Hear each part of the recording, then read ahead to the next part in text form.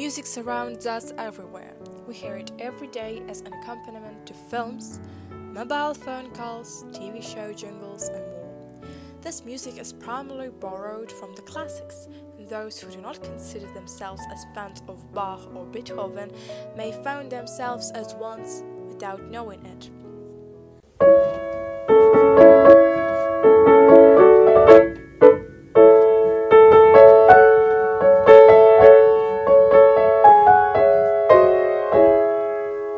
Hi everyone, and welcome to a podcast When Does Brahms Come In? I'm Sophia, pianist and person whose passion is music.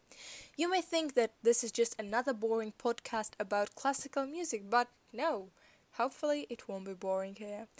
And it cannot be, because the history of music is incredibly diverse and full of amazing facts.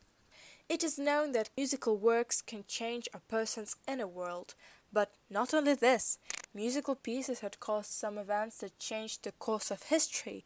But what helped composers to create such works? Who inspired them? And how did they come to that? We'll talk about it in the podcast When Does Brahms Come In? We'll discuss the works of significant composers from all over the world and interesting facts from their lives. Composer Johannes Brahms will help us with this since he was a very important figure of the Romantic era.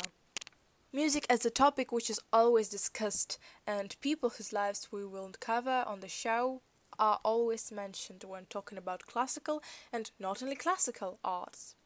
So these knowledges will be quite helpful. Brahms will come to see us again, but for now, see you soon. This was the trailer of the When Does Brahms Come In podcast. Yours, Sophia.